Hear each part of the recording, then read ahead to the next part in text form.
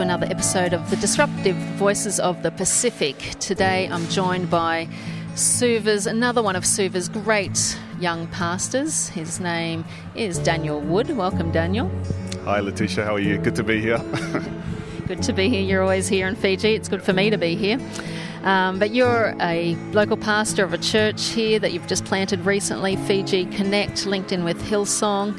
And I've been able to turn up every now and then when I'm in town and just thoroughly enjoy just the heart and the mission that your church does as well, your outward focus. Your wife and a group of women are involved with prostitutes on the street. But then what has really intrigued me, because I probably find it not in too many other churches around Fiji, is that you have women on the platform, not just singing in the choir or running the kids' church, but they're actually preaching.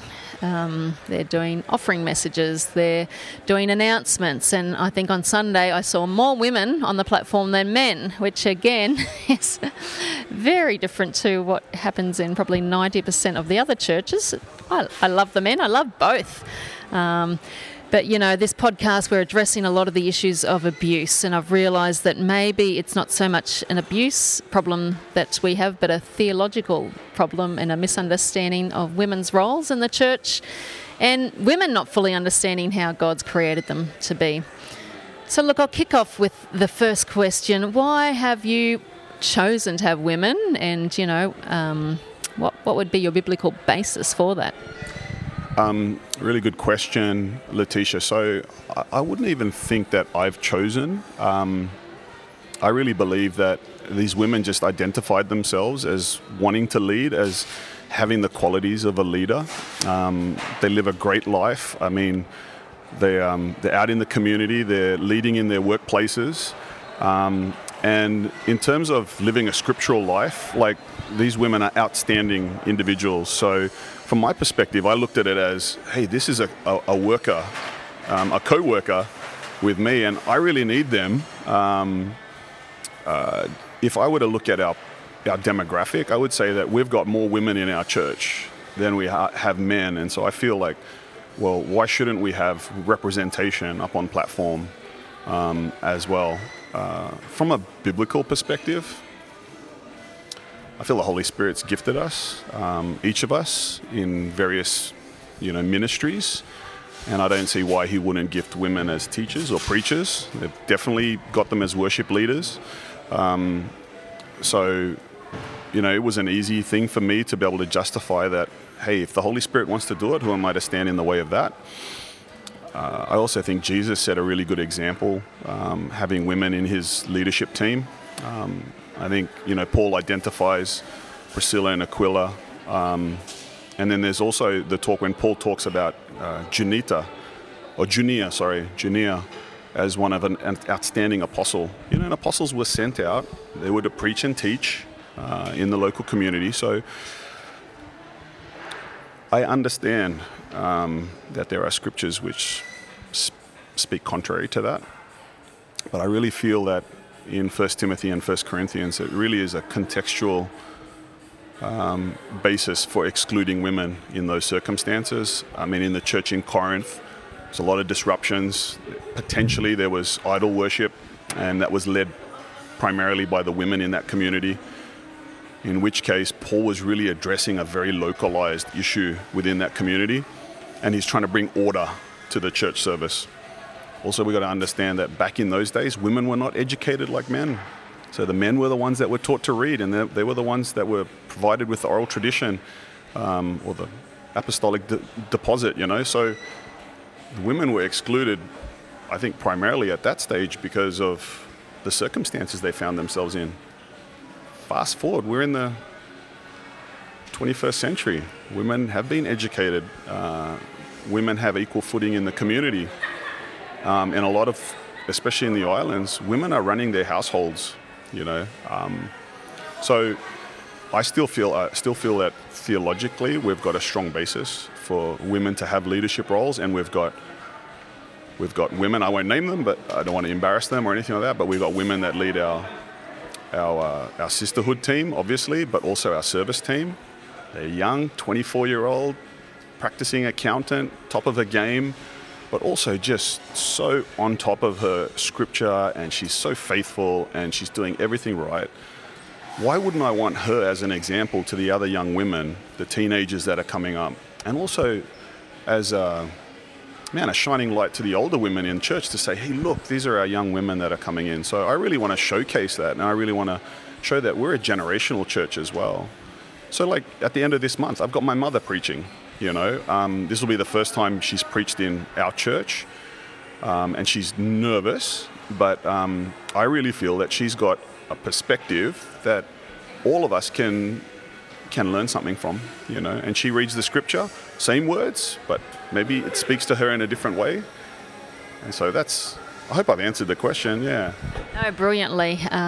We're talking on this podcast about being disruptive, and it might sound like you are, but you're not really, because you're lining up with the words, which fits in really well. But culturally, it is disruptive, and sometimes I think has the Fijian church just taken the scripture to fit in with the culture, because it's a patriarchal society where men do like to see them in charge. And I've had a number of men tell me while I've been here, and I'm not deterred by them at all, but that I'm allowed to lead the women but not the men. What would you say to those ones? That's an interesting one with culture. I'm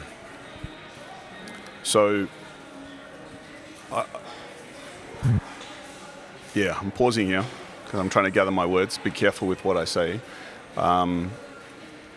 I think that we can be very selective with the scriptures that we pick, but also we don't read all the scripture. I've got a scripture in front of me, Ephesians 5, starting at 22. And we all know this here because this is the one we coin. Wives, submit to your husbands as to the Lord, for the husband is the head of the wife, as also Christ is head of the church, and he is the Savior of the body. Therefore, just as the church is subject to Christ, so let the wives be to their husbands in everything. That's it. And that's where we'll stop. And we won't read any further, because how dare we read any further? Because we might get the full story. But that's what we'll pick, and we'll say that, women, you need to submit. Wives, you must submit, and in everything. And it's true, I can't argue with the scripture, but then it goes on to say, husbands, love your wives, just as Christ also loved the church. And I'm telling you, this paragraph is a lot longer than the one that preceded it. So I guess the message to the husbands is a lot stricter, right? A lot more in there. As Christ also loved the church and gave himself for her, that he might sanctify and cleanse her with the washing of water by the word, that he might present her to himself a glorious church. This is what husbands are supposed to do for their wives, not having spot or wrinkle or any such thing, but that he should be holy and without blemish. So husbands ought to love their own wives as their own bodies. We're meant to be equal partners in this. And I don't see any other scripture, this scripture that says more about being equal in the way we serve. So if I'm serving as a pastor in church, why is my wife not equal with me, in her service as well? And so I just think it's, and you can find other scriptures as well where we talk about 1 Corinthians 12. Now to each one, the manifestation of the Spirit is given for the common good. So it goes on to say that he gives according to what the Spirit wants to do. So how am I going to suppress what the Holy Spirit wants to do in a woman, right? If I can see the fruit that the Holy Spirit's deposited in there, well, I think I'd be just going against God's will for her life by suppressing that, or oppressing that. Yeah. No, they're great scriptures, and I thank you for bringing up the Ephesians one. It's one of my favourites because we love to preach the beginning and that man is the head. And again, having another interesting conversation with a dear Fijian man the other week, and just because the New Testament was written in Greek, and so that word head is a Greek word, kaphael, which means source of life. So when we read it in English, we think, the head as in the chief of the village or, the manager of the shop. And when we need that in some places, but the head of the house means that you're the source of life. You lay down your life like Christ laid down his life. But this man wanted to know, he said, but I'm still the boss, aren't I? I'm still the boss. And I just asked him, well, where's that in Scripture? I keep asking these lovely Fijian men when they quote stuff to me, well, where's that in the Scripture? I think that's a role to earn, right? I think that's a role to earn, not one that's bestowed. So, if you're the boss, if you think you're the boss, well, what makes you think that you're the boss, I mean, I don't, yeah. Well, I mean, I'm not married, but I don't think marriage needs a boss. I think it's a partnership of love and mutuality, and working it out together is really important.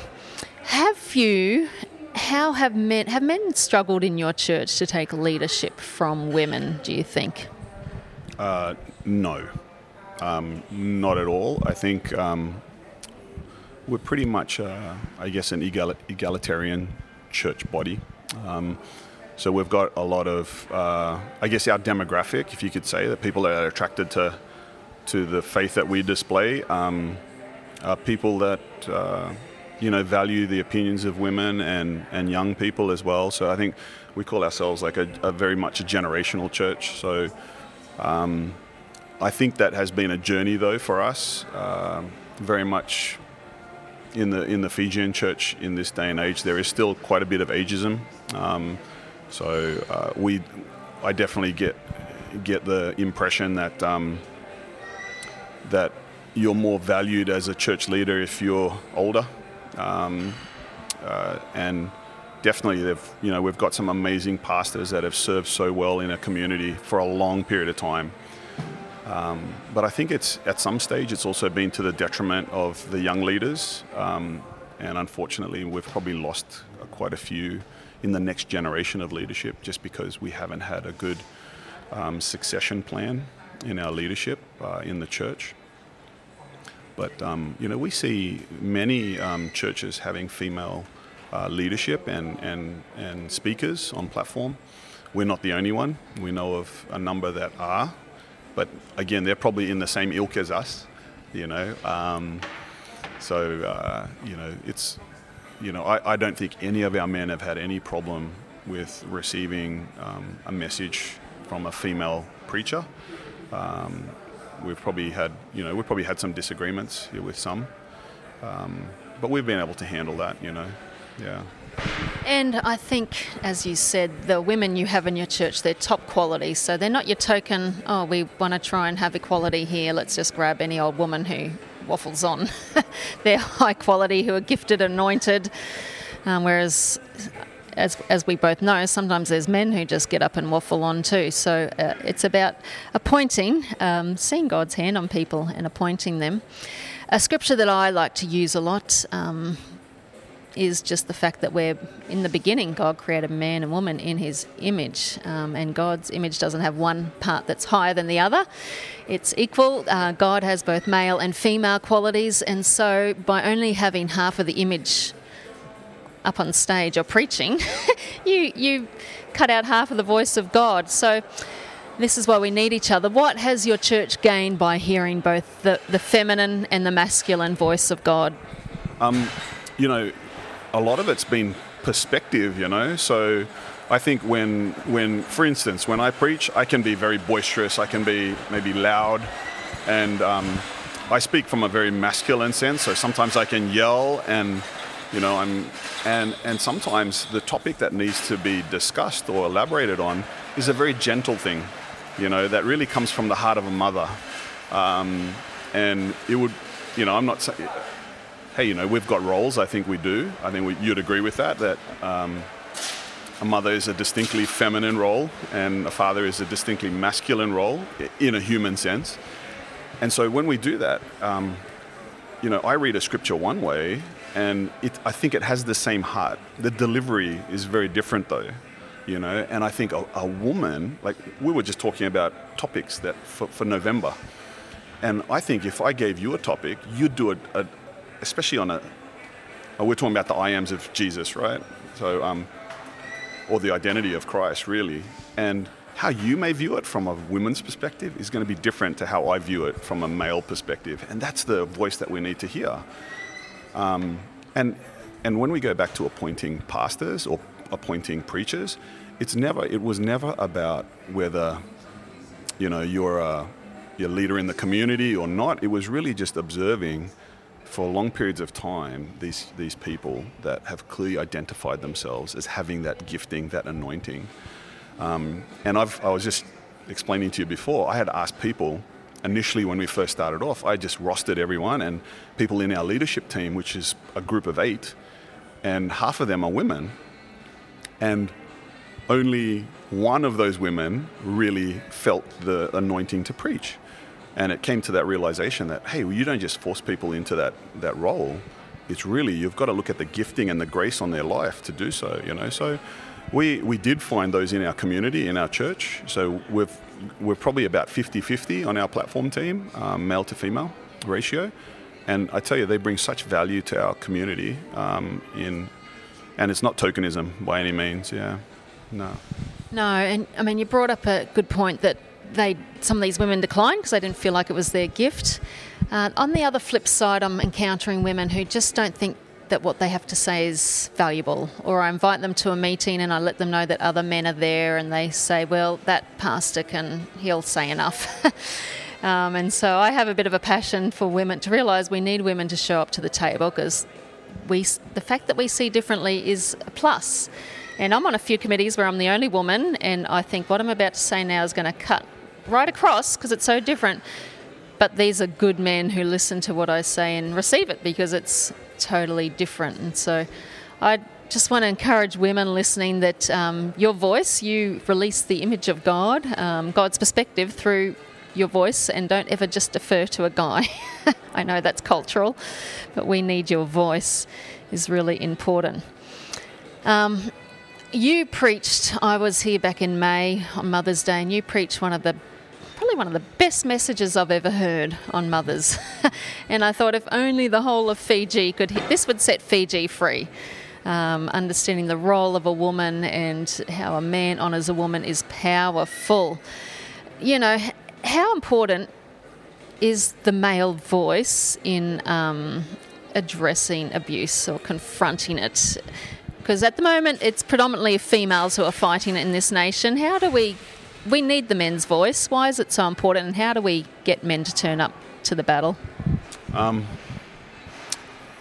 think it's incredibly important. So I guess my context is I've got probably 3 very powerful women in my life. My mum in Australia, Glenda, my mum here. So I've got a really blended family, right?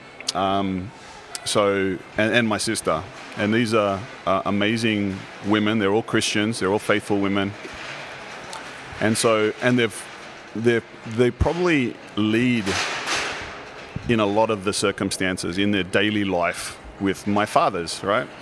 But they are still very much that description of a woman that we just described in Ephesians, where they are submitted to their husbands, but their husbands dearly love them. And because they love them, they let them be who they are.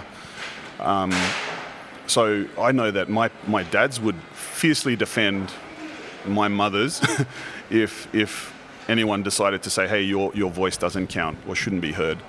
Now, that doesn't make them any less weak or any less strong, but I tell you, my mum has some amazing perspectives, and I think when a man doesn't say anything, that's almost, silence is akin to agreement, right, in a lot of circumstances. And I think we are worried about how we're perceived by the other men as being less masculine or being submitted to our wives. But again, it's scriptural that we love our wives, and because of that, we would stand up for them in these circumstances, you know. So I think what we need to do is, as men, is there's lots of ways we can do it, the way we can champion women. I feel, for me, like the role that I take in church, even in my workplace, where I'm one of the advocates for women in engineering in my workplace, and I look after a group of about 14 young women who are trying to lead and trying to get recognition in engineering at the University of the South Pacific. If I'm not in charge of them, I'm not controlling them, but I'm advocating for them. So if they need someone to back them up, if they're reaching an obstacle, a wall, hey, I'm there to help them break through. But I'm there to push them from behind. I'm not there to kind of put my head through the wall. so it's the same thing here. I think it's great that women are leading, and I think it's right that women are leading, but I feel that as men, we need to be there supporting and pushing through and being that advocate, because the more of us that do that, I think it becomes at the forefront of everyone's mind and message, right? That, there's a lot of abuses, and you know very well, and I think you brought a lot of it to my attention when I was here. It's because of the different spheres in which we operate. That, we've got this issue of prostitution, of physical abuse here in Fiji, of women, and not just physical, mental, financial, all these other abuses that are happening. And we need to own this as men and understand that it's not an attack on me.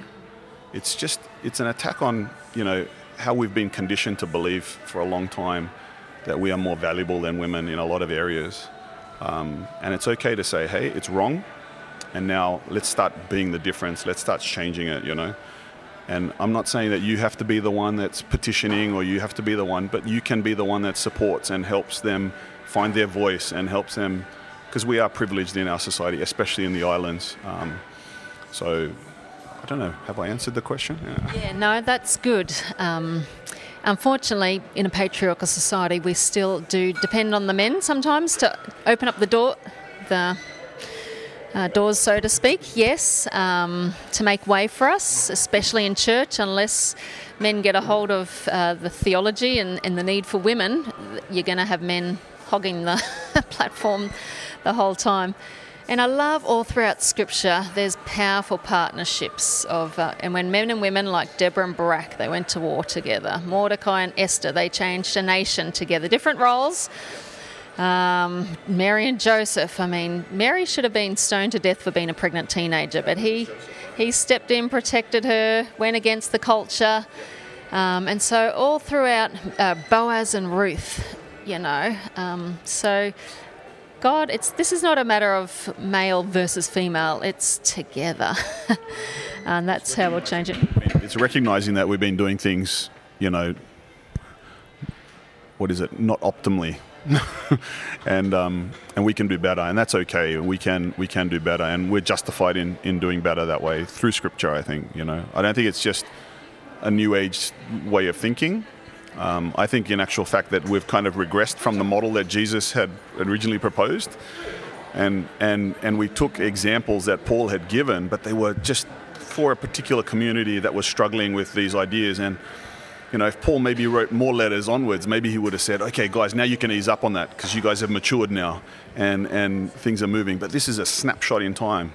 I think a good example of this is if we went and looked at our younger selves back when we were 12 and the ideas that we had that were running through our minds, same body, but now we've matured, we've changed, we've grown up. And the church was it was new back then, and it grew up, and we're here. And I'm really kind of flabbergasted that we want to pigeonhole people, or we want to put them in these little boxes and say, okay, we're going to go back, and we're going to go back millennia, centuries to the way we did it way back there, and we're going to justify what they did in the first century church, in the 21st century church, and that's okay with us doing it because that's what the Word of God says. We're not taking up slaves here, are we? Are we going to go back to the Old Testament and say, we should be looking after our slaves like this, and slavery is okay? We can't just pick and choose, So let's be mature about how we interpret the Scripture. Let's really read it with our hearts and not with our minds, like I said to you earlier, and have a look at the true intent of what Jesus was doing, He was essentially one of the greatest feminists, if for want of a word. And that's why so many women flocked to the early church, because suddenly this man came to planet Earth and upturned the patriarchal society. Women were disciples. They were allowed to, they funded the ministry of Jesus for a start. And so women flocked to Christianity because they were being treated with dignity and value. And I was thinking maybe if the Fijian church did that again, it'd be one of the greatest evangelistic tools. I know in Australia we have women who are leaving the church and they don't want to join it because out in the workplace they're CEOs and managers, but you turn up to church and all you can do is the tea and coffee. You know our sisterhood team, right? It's amazing what they do in our community, how they rally around the most downtrodden in our society is just phenomenal, and they do it in ways that men don't necessarily know how to do. And if you look at all the women in the Bible, they were just loving, caring people, and in a lot of the case, Jesus revealed his ministry through a woman. That's who he first told. When Jesus was resurrected, who did he tell first to take the message, Probably the people that we wouldn't have thought. You'd think he'd appear to, a king or someone in, massive authority within that community, but he didn't, And I think he did that. Everything Jesus did was intentional. So when you understand his intentionality in all that he does, then you've got to look at the seemingly insignificant and elevate it to its rightful place and go, hey, he appeared to that woman for a good reason. Why? Then you need to ask why. I find I've got this this commentary that I read, and in it it's talking about Junia, who clearly says that Paul says was an outstanding apostle. And then this commentary is clearly biased to one side, and I understand. I think I'm led by the Spirit enough to understand that I can take what I believe is right, and the commentary says that, but there is poor evidence that suggests that she was an apostle. It says there, clear as day in the New King James Version, right, which is probably one of the best translations there is, that she was an apostle and she was an outstanding one at that. But no, it's like slim evidence. And again, we've got to be really careful as humans that we don't skew the word to suit our agenda, right? That's... Yep. Well, time's run out, but could discuss it all day. I just want to leave our listeners with a few resources, because I've just read a brilliant book by a megachurch pastor from South Africa, Taryn Williams, on how God sees women. And he was commissioned by his church to go and put together a paper on why they don't have women leaders in their church. But as he began to study the scriptures, he actually totally did a 180. How God Sees Women, one of the best theological books I've ever read, so comprehensive from beginning to end. That's a book. There's great websites, a great Australian theologian, Marg Moskow, Moskow, I think. Marg, she just does brilliant blogs. Another great theologian, Carolyn Custis James. Anyway, I'll put these links up as I post this on Facebook. But I encourage us, the church can lead the way on ending of abuse and violence, and see healthy, whole relationships come across this nation as we understand what God truly says about women, about men and women working together. And so let's be part of the solution and not the problem. So thank you for engaging today. And if you've got any feedback or comments, I would love to hear from you. Thanks, Daniel, and we'll see you Sunday. Easily, I see your suffering, I see the pain beneath that bullish smile. Come out from hiding, the sun is rising. Let the islands hear easily cry.